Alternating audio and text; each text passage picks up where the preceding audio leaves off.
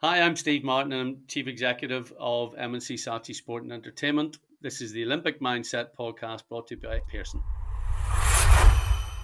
Hello, and welcome to the Olympic Mindset.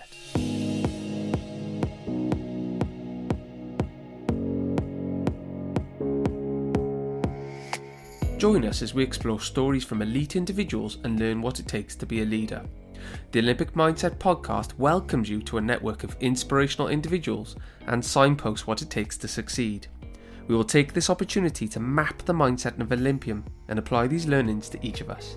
Thanks for joining me at the Olympic Mindset podcast.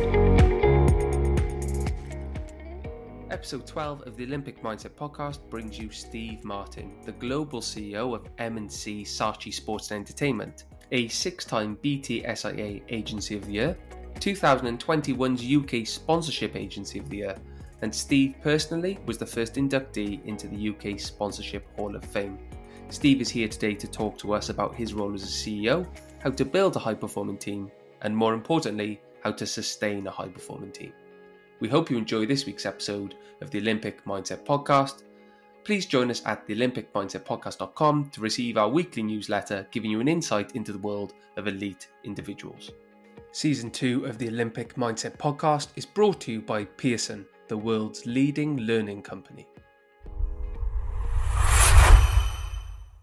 So, Steve Martin, very, very busy man, global CEO of M&C Saatchi. Thank you very much for taking the time to speak to us today. Pleasure, Don. Pleasure. Delighted to talk. And back from Australia too. I know we had a chat off camera, but how was that trip? Did you enjoy yourself? Yeah, I did. I mean, we were down there for a couple of years actually, and we were pretty lucky. Went down there in August 2019, and really to try and fix our agency down there. It was the one agency out of the 7 sort of sport and entertainment offices that we have that wasn't doing as well as I liked. We had a couple of years down there, putting that right, and sort of escaped COVID for about 18 months, which we're very, very lucky. Sort of, I would hate to have gone down there and been, in pure lockdown the whole time. It would have been a terrible time. But yeah, it was a brilliant experience, great work experience. And, for me, at this stage of my career, to get my hands really dirty and test yourself all over again, and then at the same time enjoy the lifestyle down there. So, and that's quite interesting, actually, Steve, because obviously, you're CEO. So the fact that you've taken yourself the other side of the world to go and fix something that actually probably was nothing to do with you, how did that come about, and how difficult was that decision to make? It was a difficult decision. I mean, I've been at M&C Saatchi, set up the sports and entertainment part of the business 18 years ago. So, those 18 years have been terrific. I mean, we've been very lucky. I think, I've been blessed with building a really great team of people around me. As I said, we've got 7 offices worldwide now, from me sitting there in a corner in April 2004, looking at a wall, thinking, what the hell am I doing? Just suddenly having 7 offices and, dotted in great parts of the world where, sport and entertainment are very much part of popular culture and, play a big part in those markets. So I just felt that, as I said, the one office that was underperforming, it was our Australian office, and it shouldn't have been, and it was annoying me. So I just thought, well, I speak to all our offices almost every day, if not every other day. I mean, it's a truly international sort of role, but it's what I've been used to and grown up with. But I just felt that to fix something, you can't do it sitting on a phone call. You have to be down there living it, and you can't do it over a matter of months. We need to throw our weight. So I just made the call saying, like, my title is a global CEO, whatever that actually means, but why does that mean I have to sit in London? I just made the call with my wife and my 2 kids. The 2 girls were 9 and 6 at the time, just to go and sort of transplant ourselves down there and get right into it. And M&C Saatchi is a brilliant operation down there. There's 450 odd people who work there. They're one of the biggest agencies in town, but in the sports bit, just as I say, wasn't doing what it should. We just sort of took the bull by the horns and went for it and threw ourselves into it. And a couple of years later, it was enjoyable to get back on the plane, knowing that it was going in the right direction. We've got the right team in place and it's thriving again, Well, credit to you for doing that. But, a question I would have would be, what was the first thing you did, Steve? So you've arrived there, things aren't going right. Everybody's probably quite anxious. The big boss has arrived. What's the first thing you do? Yeah, there was an anxiety. I mean, I was anxious as well, So, I think people need to understand, like, you're not, certainly you don't come in as the big I am. I've never been like that. I think you've got to really understand and listen and have an ability to ask all the right questions and observe. I think you could come in gung ho, all big time, and oh, here's the chief exec coming from London and all this nonsense. And, you'd end up, they'd put you back on the plane very quickly. So I sort of looked at it and observed and tried to address it and try to give people a chance. And, it's quite a humbling experience. I mean, this is one of our smaller offices, but a really, really good office. And it was irritating me a lot that it was underperforming. So I think the thing for me was I went and talked to a lot of clients as well. So it wasn't one way traffic. It wasn't just sort of, look, navel gazing. It was talking to the clients and getting them to really feedback of what was going on and what they wanted and why things maybe weren't clicking. And that was quite cathartic, actually. And nobody had ever asked them that. And in a way, I just literally asked for a chance to rebuild it. A lot of our business in the client and agency relationships are built on trust. And I asked them to trust me. And as a result, then I can make the calls to change the team and evolve it and bring in fresh talent, fresh thinking, a fresh attitude, and a clear vision for the agency in that market. A lot of big brands go and test, their brand launches in that market. It's a hotbed of talent as well. So it was something that I was very edgy about, but also really excited about. And I think we put the right sort of building blocks in place for it to thrive again. I bet. I'm sure you have. And, this is an interesting conversation to me because, as you know, season 1 went out a while back. And we spoke to John Pett, who's the high performance director of Modern Pentathlon and the former chief of paracycling. So he's got lots of performance experience. And he was saying to me that whenever he appoints somebody, he doesn't necessarily look at skill set qualifications. He looks equally at the type of person, the personality, the drive, the focus. I mean, when you went down and you made these changes, you brought in fresh blood, as you said. What was your focus? Did you need a better skill set to start with, or was it personality type to fit the culture? I think it has to be both. I mean, the danger with, I guess the nature of the business we're in, what we do for those big clients, and in Australia it's with Commonwealth Bank and Woolworths, mega brands down there. The biggest brands is we activate all their sports and entertainment properties, really. So what I mean by activating is we come up with all the creative ideas to help activate all the rights that they might get. One of the big partnerships they have is with Commonwealth Bank. That was one of the things we did when we were down. It was with the Matildas, the Aussie women's soccer team, and they have a big partnership with them. They've had terrific heritage with cricket in Australia as well, particularly women's cricket. And I think it was really getting campaigns and under our belt and ideas under our belt that those clients would buy, and then we'd roll out and we'd create a huge dent for the brand in that market. And to do that, you need to have highly creative people. So you need to have people with ideas, but you need to also have a hybrid, an ability to present, ability to persuade, an ability to just be really, really good to work with and have terrific energy. So it's not just about personality. I mean, there's plenty of good people in the world and plenty of great personalities in the world, but you need to have almost a ruthless focus on a creative flair as well. And I think that's where we started to really change things, and the team have brought in have that in spades, really. And it's changed things a lot, thank goodness. So just drilling down a little deeper into that, is that something you look at in the interview process? Is that something you've learned to identify over time, or do you just go out to recruiters and say, this is what we want, and leave it to them? At Pearson, the world's learning company, we're all about supporting lifelong learning. And as we all know, one of the best ways to learn is from each other. That's why we asked almost 7,000 teachers and senior leaders in England about schools today and what their future should look like.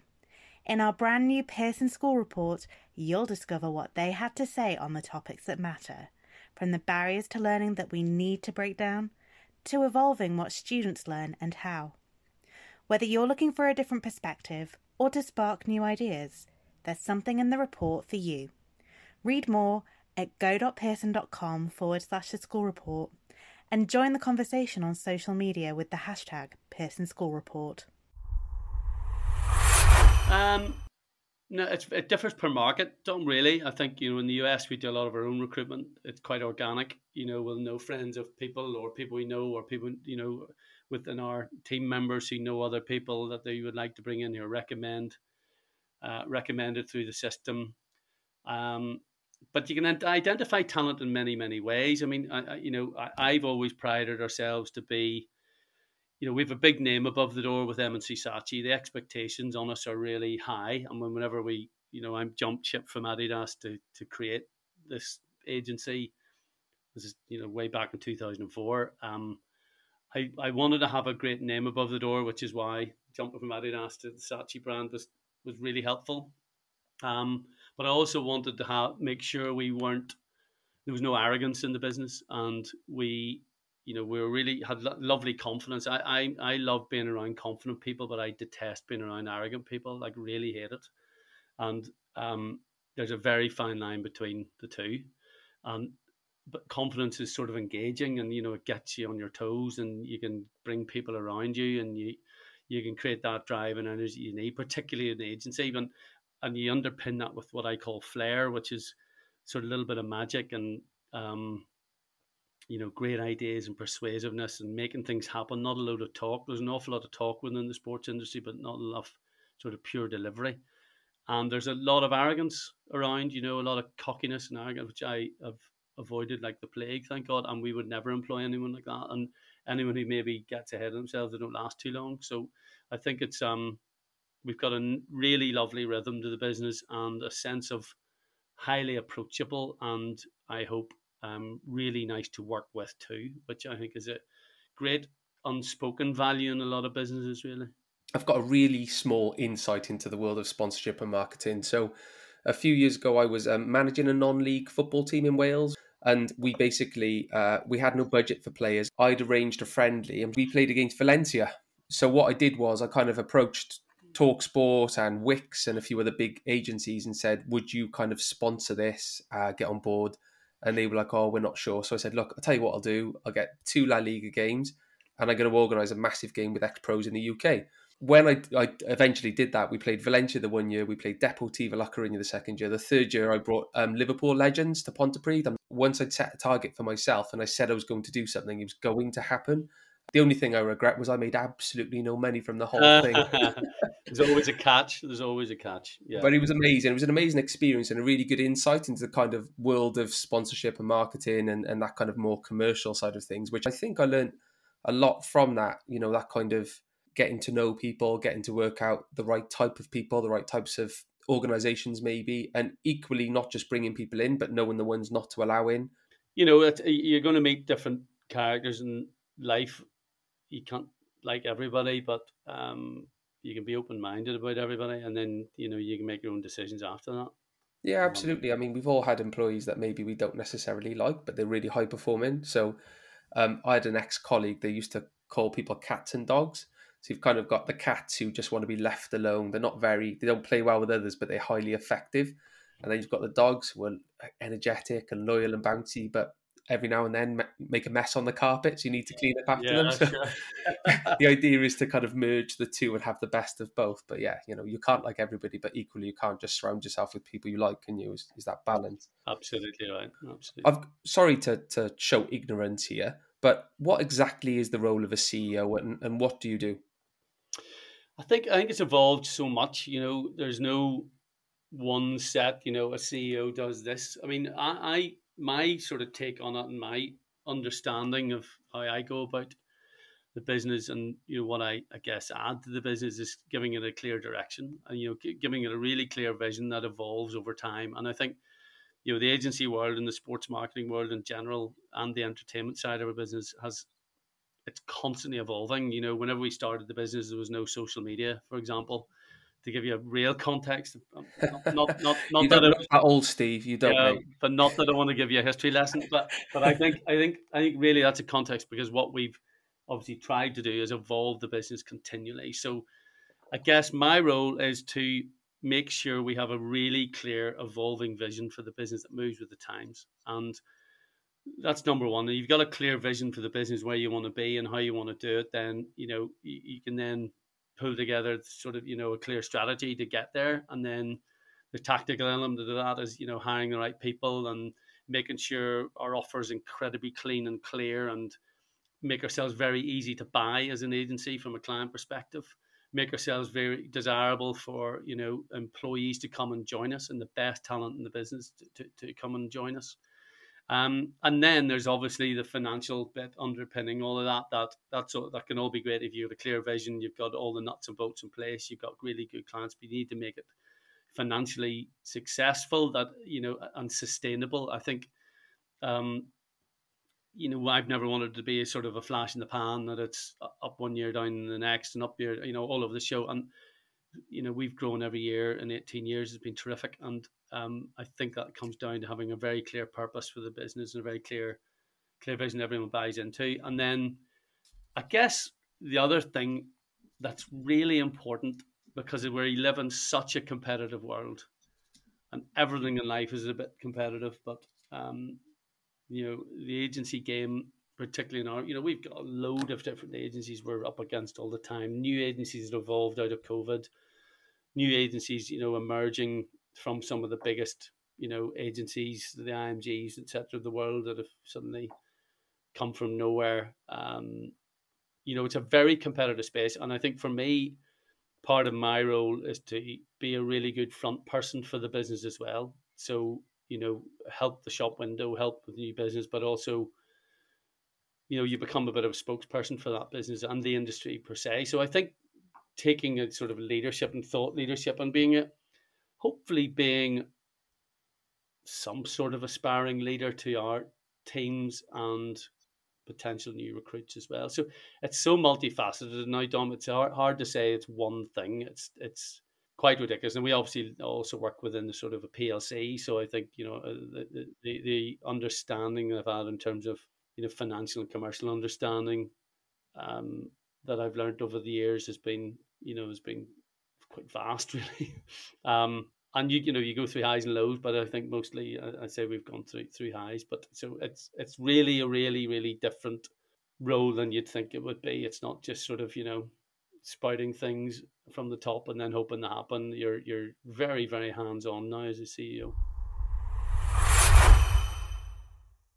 Empower children aged 5 to 11 to develop confidence and make safe choices with .com Digital by Too Simple. Housing over 24 themes, .com Digital enables schools to deliver a rich PSHE curriculum, all while fulfilling the requirements of the 2020 RSE framework.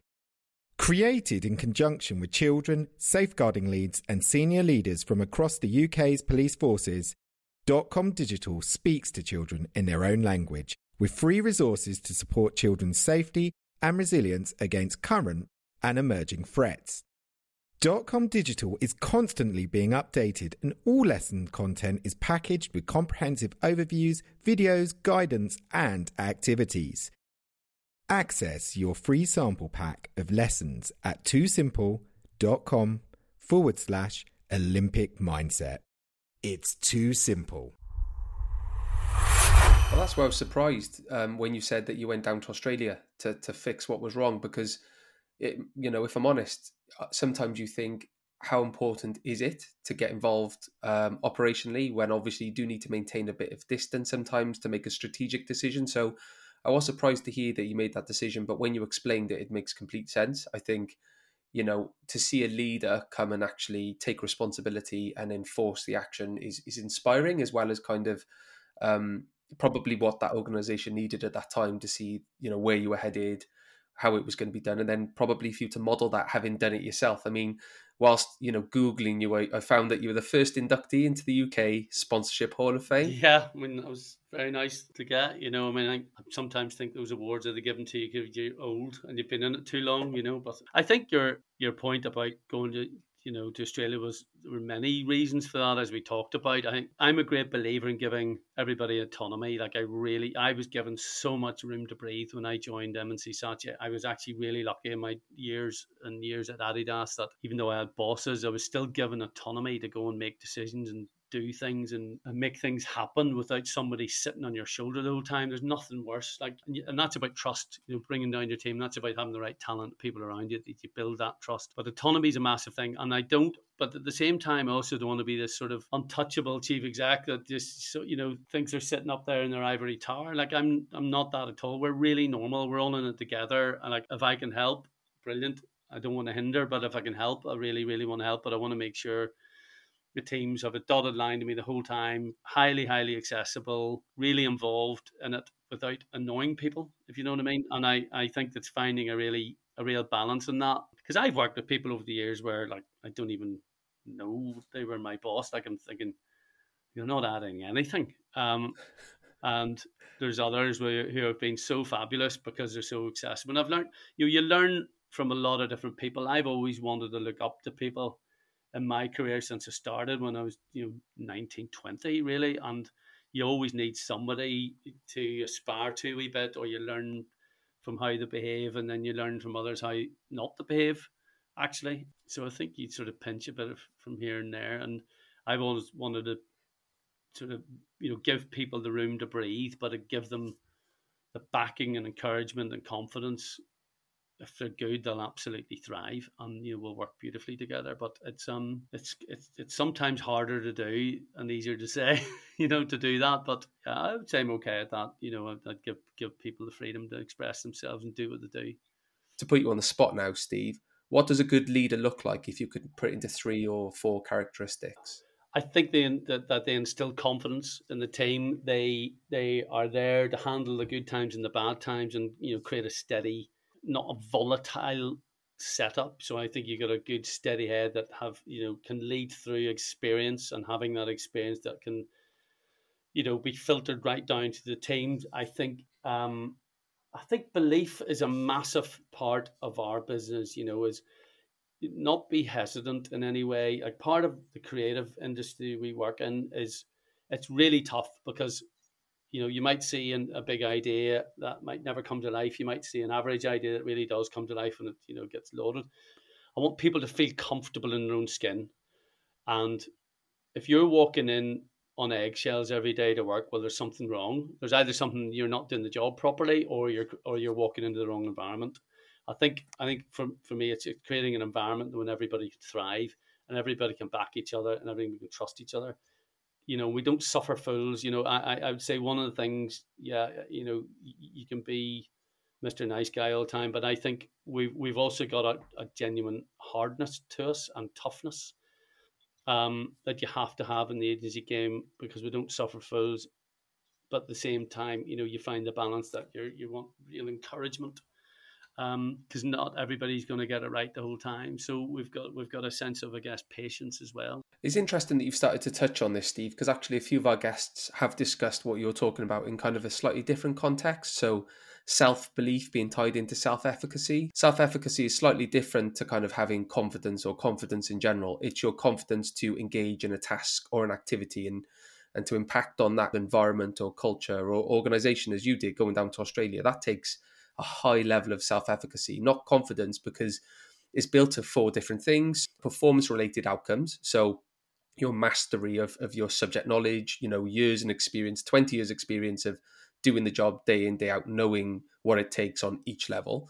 Then there's vicarious experience, which you've touched on, which is having role models. You've learned from other leaders, and now you're role modeling that yourself to other people.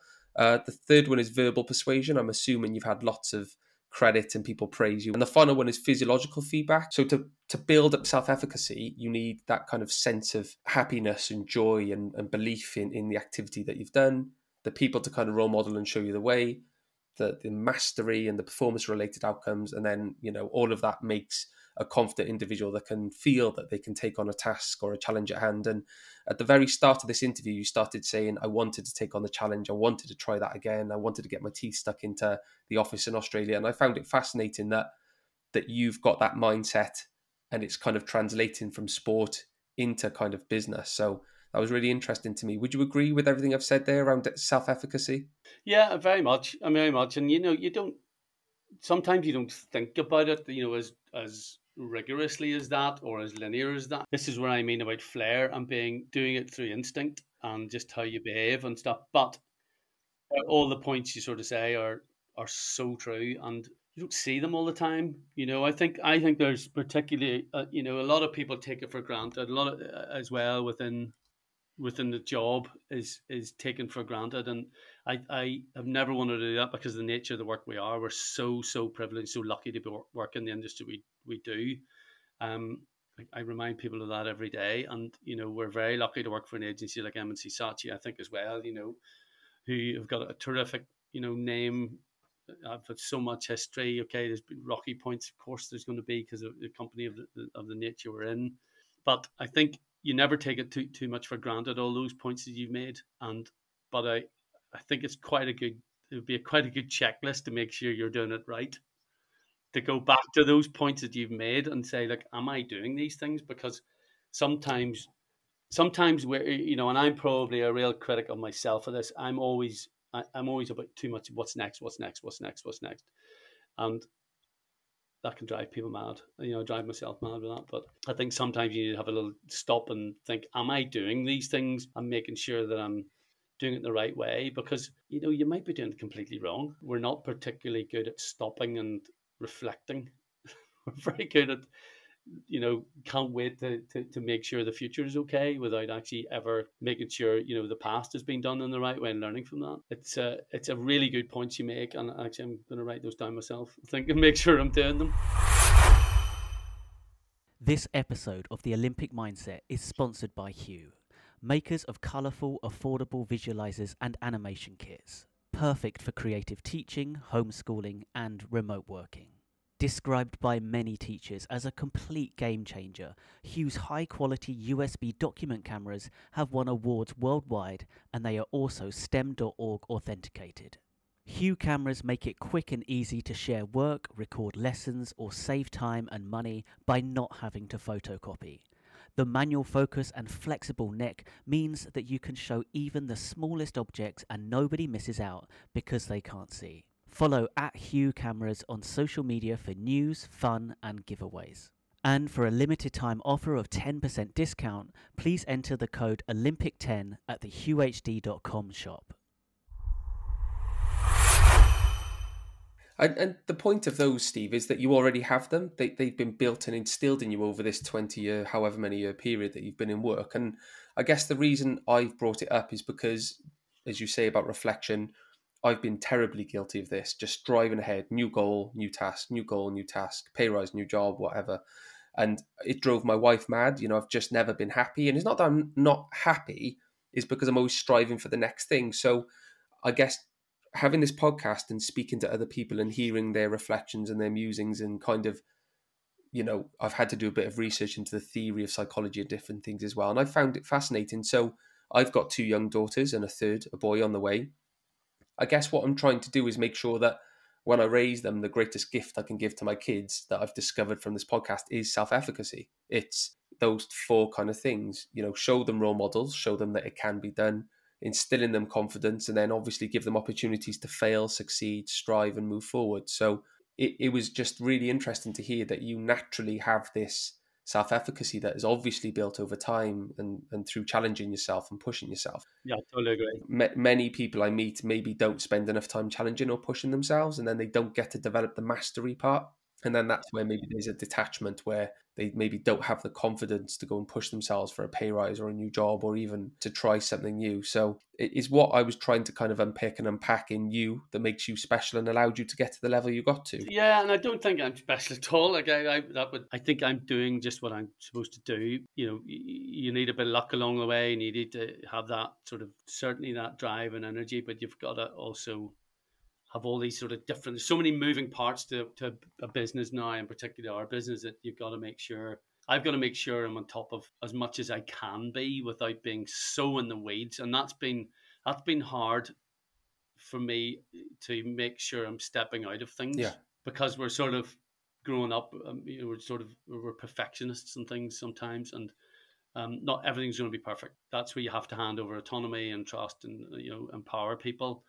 And that's been difficult sometimes because you want to do it yourself. And, I still get a lot of that within our teams. You need to hand it over. You need to make sure the teams are evolving. You need to build the trust with them. You need to give them a chance. That was hard for me to do. And I still find it quite hard, but, because you want to be in the way to make sure everything's okay. Particularly when you've built something that's strong and has sustainability, as I talked about, and hopefully continued growth. I live in perennial fear that it goes backwards. It's like, it's just, it would break my heart. So, given to what we are, but we've got such a great team. I don't believe that'll happen, but it does keep me awake at night sometimes. So obviously delegation was clearly a struggle for you as you kind of came through the ranks. How did you overcome that, and what did you learn about the benefits of delegation? I think finding that, one, hiring better people than me, I think, was one of my biggest things. Like literally building a team around me who were much better than me is probably what I've done, and giving them, the power to do what they do. And I've always wanted to make sure the team were a good foil for each other. We're not all the same. I think diversity is a massive issue in our business, sorry, our industry, and I think we've probably got the most diverse team we've ever had in terms of thinking, in terms of backgrounds, and I think that's helped an awful lot to make sure you're getting advice and counsel and knowledge and experience and specialism from so many different people in the business. So it's less about the one or two or three making the big calls. It's actually we're making big calls with way more people because you've got a deep rooted specialism right across the business. So I think that's one of the things we put in place, that then delegating is very easy as opposed to a challenge. It's changed a lot. I find it way easier because it's built on trust. And in terms of time management, how does delegation help you with that? Because you've alluded to this already. You've got lots of different areas of expertise, lots of different areas of responsibility. So how do you manage all of that, and how do you spin all those plates? I think you just have to be prepared, particularly the time zones we're working across. As well, you throw that into our offer. I mean, God, working 11 hours ahead in Australia, running a global operation was sometimes a challenge. Um, Ridiculous, late night calls, early morning, but that, fine, but it's all part of it. It doesn't really bother me that. I think, you have to just make time for all these things, and you've got to care. I mean, if you really care about something and you're emotionally engaged in it and you're passionate about it, it's not a problem.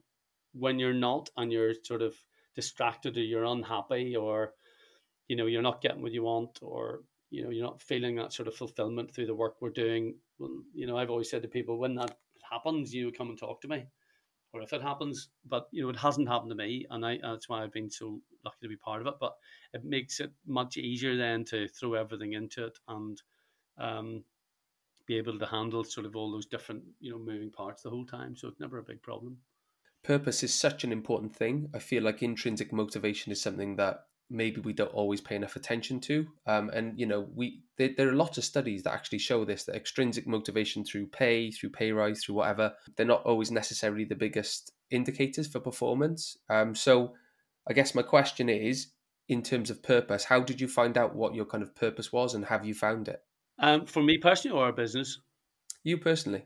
I think you come across it through, every year you evolve the business. Every year we do better work. Every year, the makeup of the business, the challenges we face, the work we actually do, the briefs we get from clients change and change and change and change. So I think then you want to make sure that you're leaving. I mean, my purpose, I think, that, with all that in mind, is to make sure we future proof the business. That is my job. So I'm not going to be around the whole time. Hmm. And, I want to make sure this business is as good as it was from the first year in 2004 to where it is now. And I would love it to thrive for the next 10, 15, 20 years again, because that's part of your own legacy. But my purpose is to make sure it's set up that it isn't sort of a, isn't sort of based on these sort of this roller coaster ride that a lot of agencies go through and a lot of sports organizations go through. It's basically, it's got to be highly sustainable. It's got to be the most talked about agency around. It's got to be doing work that everybody's so proud to work on and share. Um, and I think my purpose is to make sure everything is in place for the business to thrive for the next 5 years, certainly. Um, and that means making calls and investments right now. I mean, we're making those calls every year, but I think now, because of the nature of the macro pressures that businesses and organizations under, you're going to make sure you're fitter and leaner and better to cut through any potential sort of macro dramas. But I think we Hmm. are. And interestingly, when there are sort of big issues in the world, the sport and entertainment industry has continued to thrive. In fact, people divert to their passions almost more in those times, and I think, even more so, that makes me want to make sure that the business doesn't get knocked sideways by things that we can't control. It's interesting that your purpose is tied so heavily to legacy. Has it always been that way, or is that something that's evolved as your career has kind of developed? I've actually hated the word legacy. I've literally hated it. I think it's been a poison on the sports industry for years. Like around London 2012, oh, the legacy of this, like it's all nonsense. It's actually just nonsense. It's a terrible word, and I think it's fine for a legacy for individuals, but not those sort of things. It's probably evolved in the last few years, and that's not to say you're coming to the end of your career. Far from it. It's more just you think about making sure as the teams evolve and the people under you evolve, and we get a little bit older, but that's fine. So yeah, you probably think about it a little more over the last couple of years. Even though I don't like the word legacy. Let's say longevity then, and I'll edit that Yeah, out. yeah, yeah.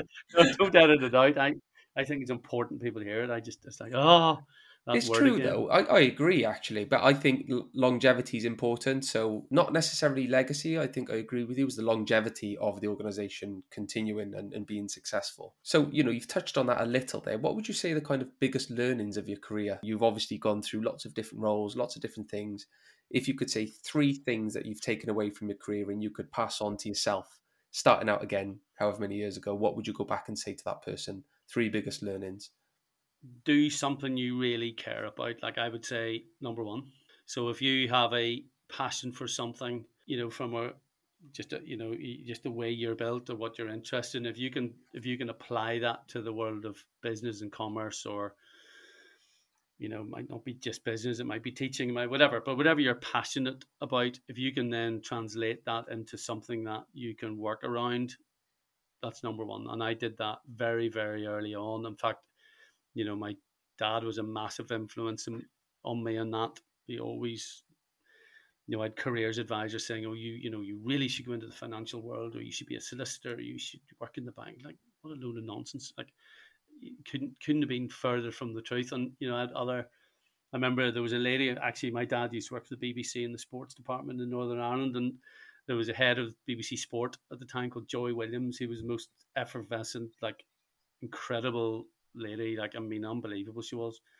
Um, Particularly in the sort of 70s and 80s in Northern Ireland. And I remember we used to have it. She used to always have a Christmas party that we'd go to, and she said to me when I was like 11 years old, she said to me, "You need to be in this you need to work in sport, and you need to work in the media game or the PR game or something. That's what you should be doing."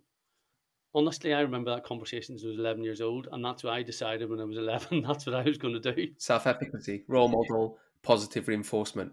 Correct, and it's insane, but also direction. And I think, so I think focusing is really clear, and direction, and make sure you go for that. I think the second thing for me, bring people with you.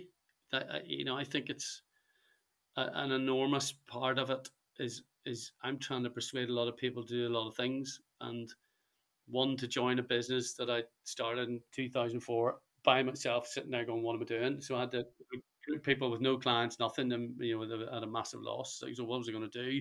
So I think biggest learning is be persuasive, be true, be honest, and be clear with people, and real clarity of know where they stand. But I think that's the second thing. And then I guess the third thing is this sort of real mental toughness. I'd be strong, but you can't just make that up. You can't just, that can't be fake. It needs to come from within. And I think if you can be strong and not distracted, and not get overexcited about the really good times, and not get really down in the dumps about the bad times, if you can keep a real level head, then you're much better in terms of, to be around. And I think if you have bosses or people you're around who are highly volatile, like it's hard to be around that. And I've been around characters like that. I've also been around people that they get so down in the dumps or so high about things, like it's like too much. So I think if you can keep that real strength around you, and not get carried away, I think is really important on up or down. Is there anything you do specifically to kind of check yourself if you're feeling like you're getting too carried away or you're getting too low? Of course, it's business. So there are going to be highs and lows. There are going to be a load of frustrations, internal frustrations and external. So, you've got all these sort of things happening all the time. So for me, I talk to people. I think it's important to talk to people. I've got trusted confidants. I've got trusted people that can have nothing to do with our industry I can talk to. I've got great friends I've grown up with who are, they're world class in what they're doing. some of them. Done 50 times more than me, so I can talk to them. So I always talk about stuff. I think I'm a great believer of putting cards on the table and being really really honest about stuff, and you tend to sort things out in minutes. But I do have default people who I talk to and really trust about things to be able to open up. Do you ever suffer with procrastination? And if you don't, what kind of tips do you have for people that do? No, I really don't. I think, and I find it very frustrating that people sort of dither around things, and a lot of people put barriers up that aren't even there, right? So it's sort of these mythical things that evolve in their heads, and the more time they think about it, the worse it gets. So if you don't have clarity of thought and clarity of purpose, and then you're going to dither around things, you're going to overthink things, you're going to then overcomplicate things, and as a result, maybe the idea isn't right in the first place. So, no, I really can't stand it. If we make a call, we do it, and we get on with it. We make it happen, and that's the classic sort of Northern Irish approach, I guess. There's no nonsense. Straight. At times when opportunities kind of come to us, most people just miss those, don't they? They never take advantage of those opportunities, or they don't see them sometimes till it's too late. Yeah, they do, and you can only give those sort of people as much encouragement as you can, and you get like you move on, and I don't know. Look, it's different. It is difficult, and the frame of reference you mentioned at the start there, talking about an athlete who's performed at the highest level, probably being like a child sort of star when they're 14, 15, 16. They're absolute elite athletes competing at the very top of the game, and we'd all have given our right eye for to have that experience. You have dreams and aspirations when you're younger, but those guys who went on to do it, actually, I think it's very difficult for them now coming out if they don't make it, or they're not in a sport that is financially sort of you can make serious money in 4 or 5 years. There's only few of those sports, as and that's a difficult challenge. And I've experienced a lot of rugby players, ex-footballers, athletes, cricketers, tennis guys. Like there's so many who come out of the sport, but they come out of the sport when they're like 28, 29. And I look at a lot of my sort of compatriots or whatever. We've done 8 or 9 years in business since by then. So you've got to go back to the start in a way, and in a way can't expect a lot of help from people. You'll get a lot of help and advice and counsel, but you still got to help yourself in that situation. So it's a very difficult process. That.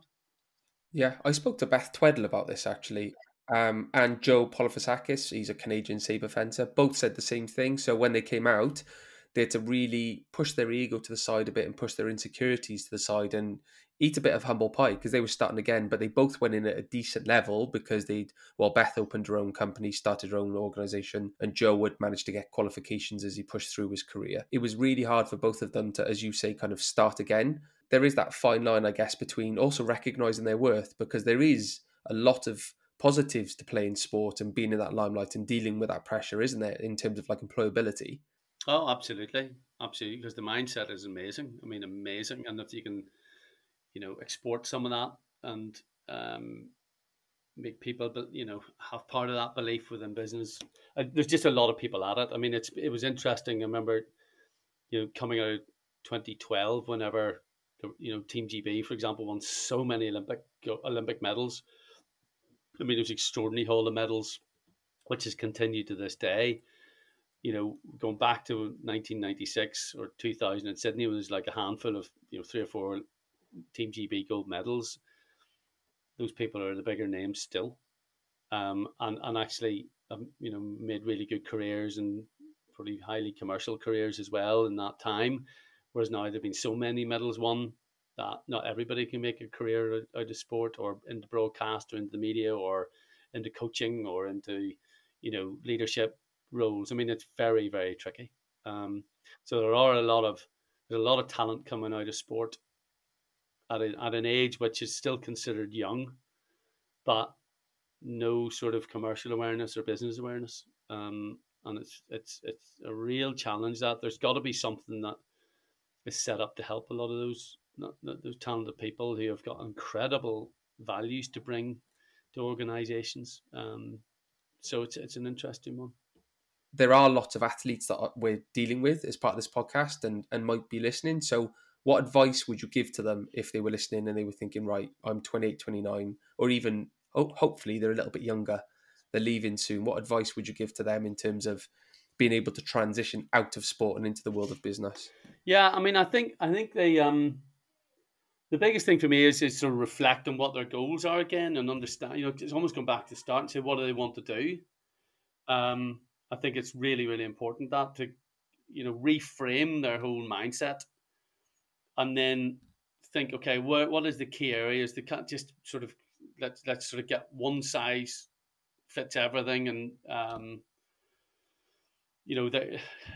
they're distracted in so many different ways and pulled and hauled in so many different ways. I think if I'm an athlete coming out of that, I'd be one thinking, okay, what can I actually offer? What are the one or two things that I have a ruthless focus that I was known for, and I can, really help an organization or an individual, or I bring those values to that organization. Really have a bit of reflection, stop and reflect, and think of what those are and work out what they are. Because I think just because they're a sports person doesn't mean they're going to sort of walk into anything.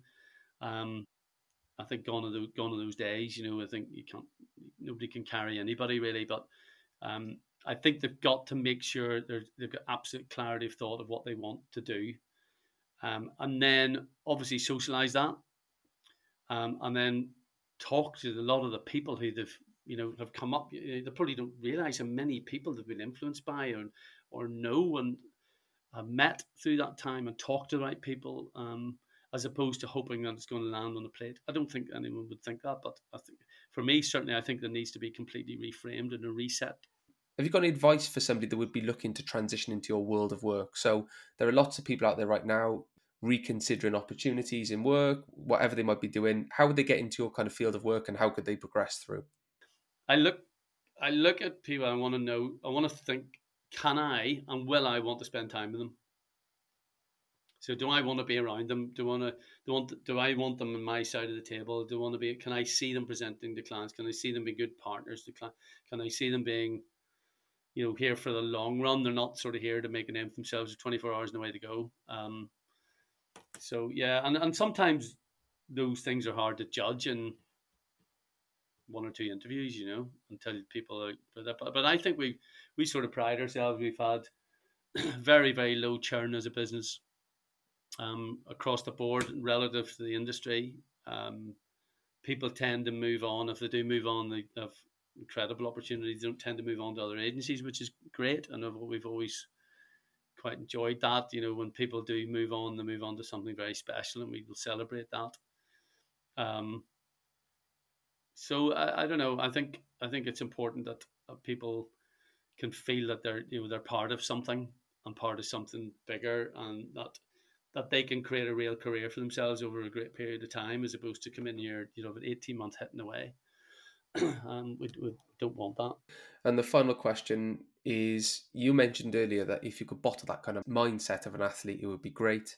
What would that mindset look like if you could break it down into a number of features or values? I would say having very clear goals and ambitions, because that's number one. So, and that applies really, really well to business and what we do. Having clear goals for where you want to be and how you want to get there. What are the stepping stones you need to put in place to get to those things? Particularly, when you're starting out, like we started out 2004. We didn't just make it up. With a very clear goal of what we wanted to be, how we wanted to achieve it, how we'd go about it as well. The sort of rhythm to the business and a manner and how we go about it. So I think a lot of that from an athlete's point of view, of really really clear vision of where they want to go to and how they want to do it, and then listening to people and not believing that you can just do it by yourself. I think that's incredibly important. Making sure you've got the absolute right structure and people around you to thrive, and that's not with a load of yes men or yes people nodding dogs. It's people who are going to challenge you, and you have a healthy tension. That's around you to make sure that you're making the right calls, and you're doing it as a team. I think the CEO, as we talked about, can make some big calls, and you have to have strong shoulders, but at the same time you're making and evolving things as a unit, as a team. So I think that would be my main sort of learnings, if you like, or advice of making sure you've got people around you that you can move together, as opposed to it all being just about you. Steve, it's been an absolute pleasure to talk to you and finally to get together and speak. Thank you very much for joining me on the Olympic Mindset podcast. Pleasure, Dominic, and good luck with everything. I will listen intently to your future broadcasts, and I think you've obviously started incredibly well, so I hope it goes well for you.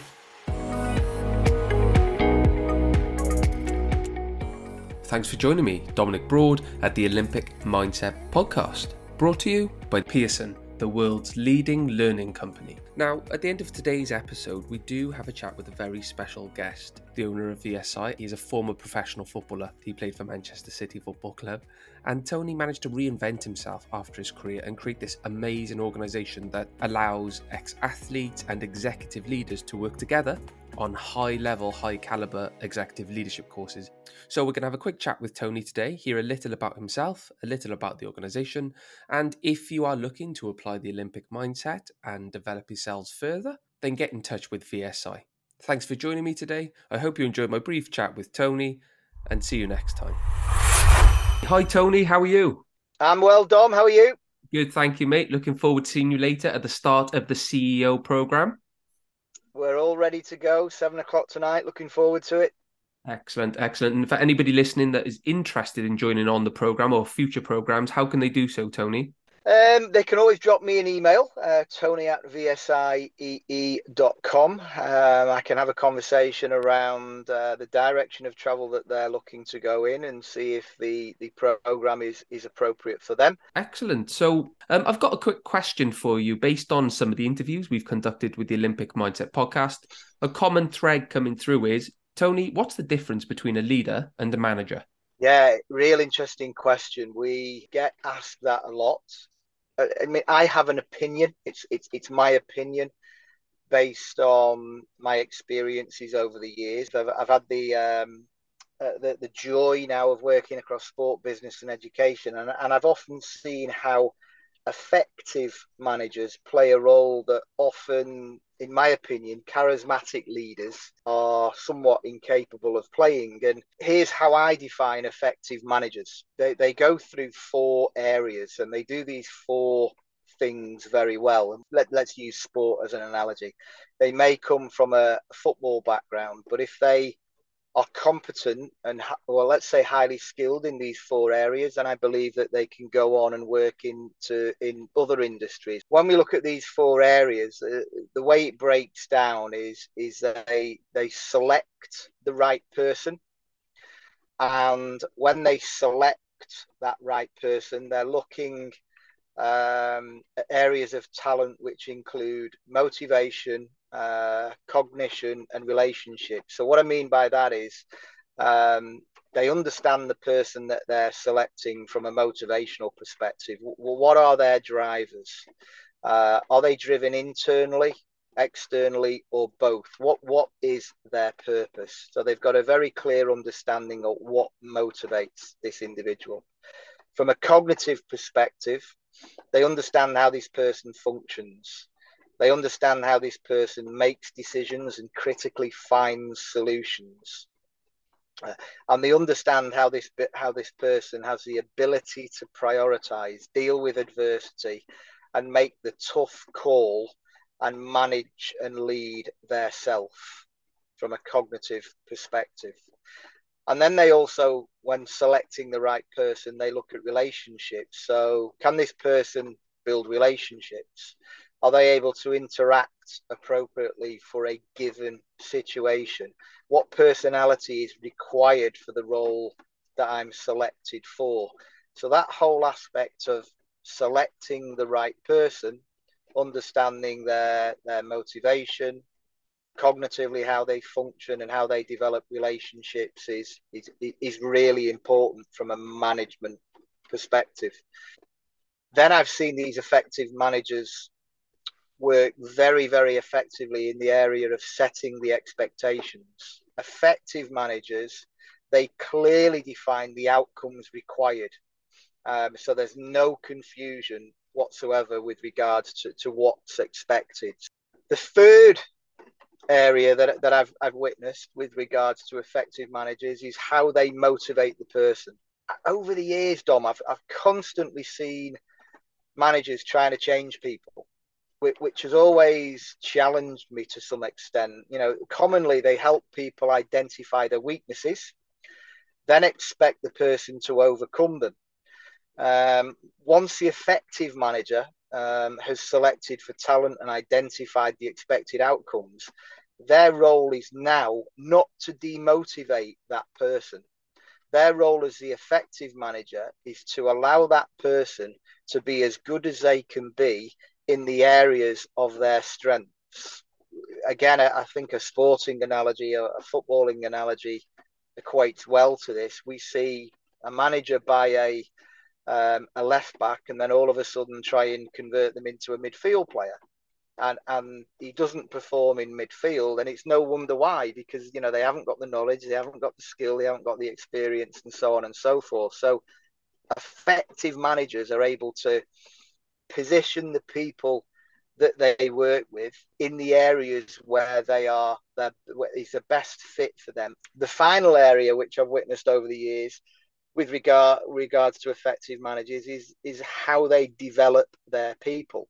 As a manager, if you don't already have at some point, or you've not been at some point, you'll be asked, where do I go from here? Often a manager of that person will answer with, well, it's got to come from the person asking the question. But effective managers assist in helping each person finding the right fit. So effective managers challenge and support each person to discover roles, jobs, careers, where their blend of knowledge and skills and strengths marry with the requirements of the role. In a nutshell, the 4 things that these effective managers do is they select the right person based on understanding their motivation, understanding cognitively how they function, and understanding how they develop relationships. They set the expectations based on the outcome required. They motivate the person by allowing them to be more of who they are, so they work to their strengths. And then they aid and assist in the development of that person, so that they can achieve the goals required, whether that's for the organization itself or whether that's for them individually. And I suppose, answering your question there, that's very much where I see the difference between a leader and a manager. Yeah, I think that's really interesting. Just listening to there's elements, I think, of, for me, I've been talking a lot in work at the moment about mentorship and coaching programs and weighing up which one to go with, and the pros and cons to both. And the one thing that kind of comes through is the mentorship program is definitely more involved, is more directive. And I feel like what you're talking about is, as a manager, to be more effective, we have to be more involved in the process. We have to walk the walk. We have to be involved. We have to help direct. We have to give clarity. We have to work with colleagues to set goals, not just allow them to go off and do their own thing. Is that what we're saying?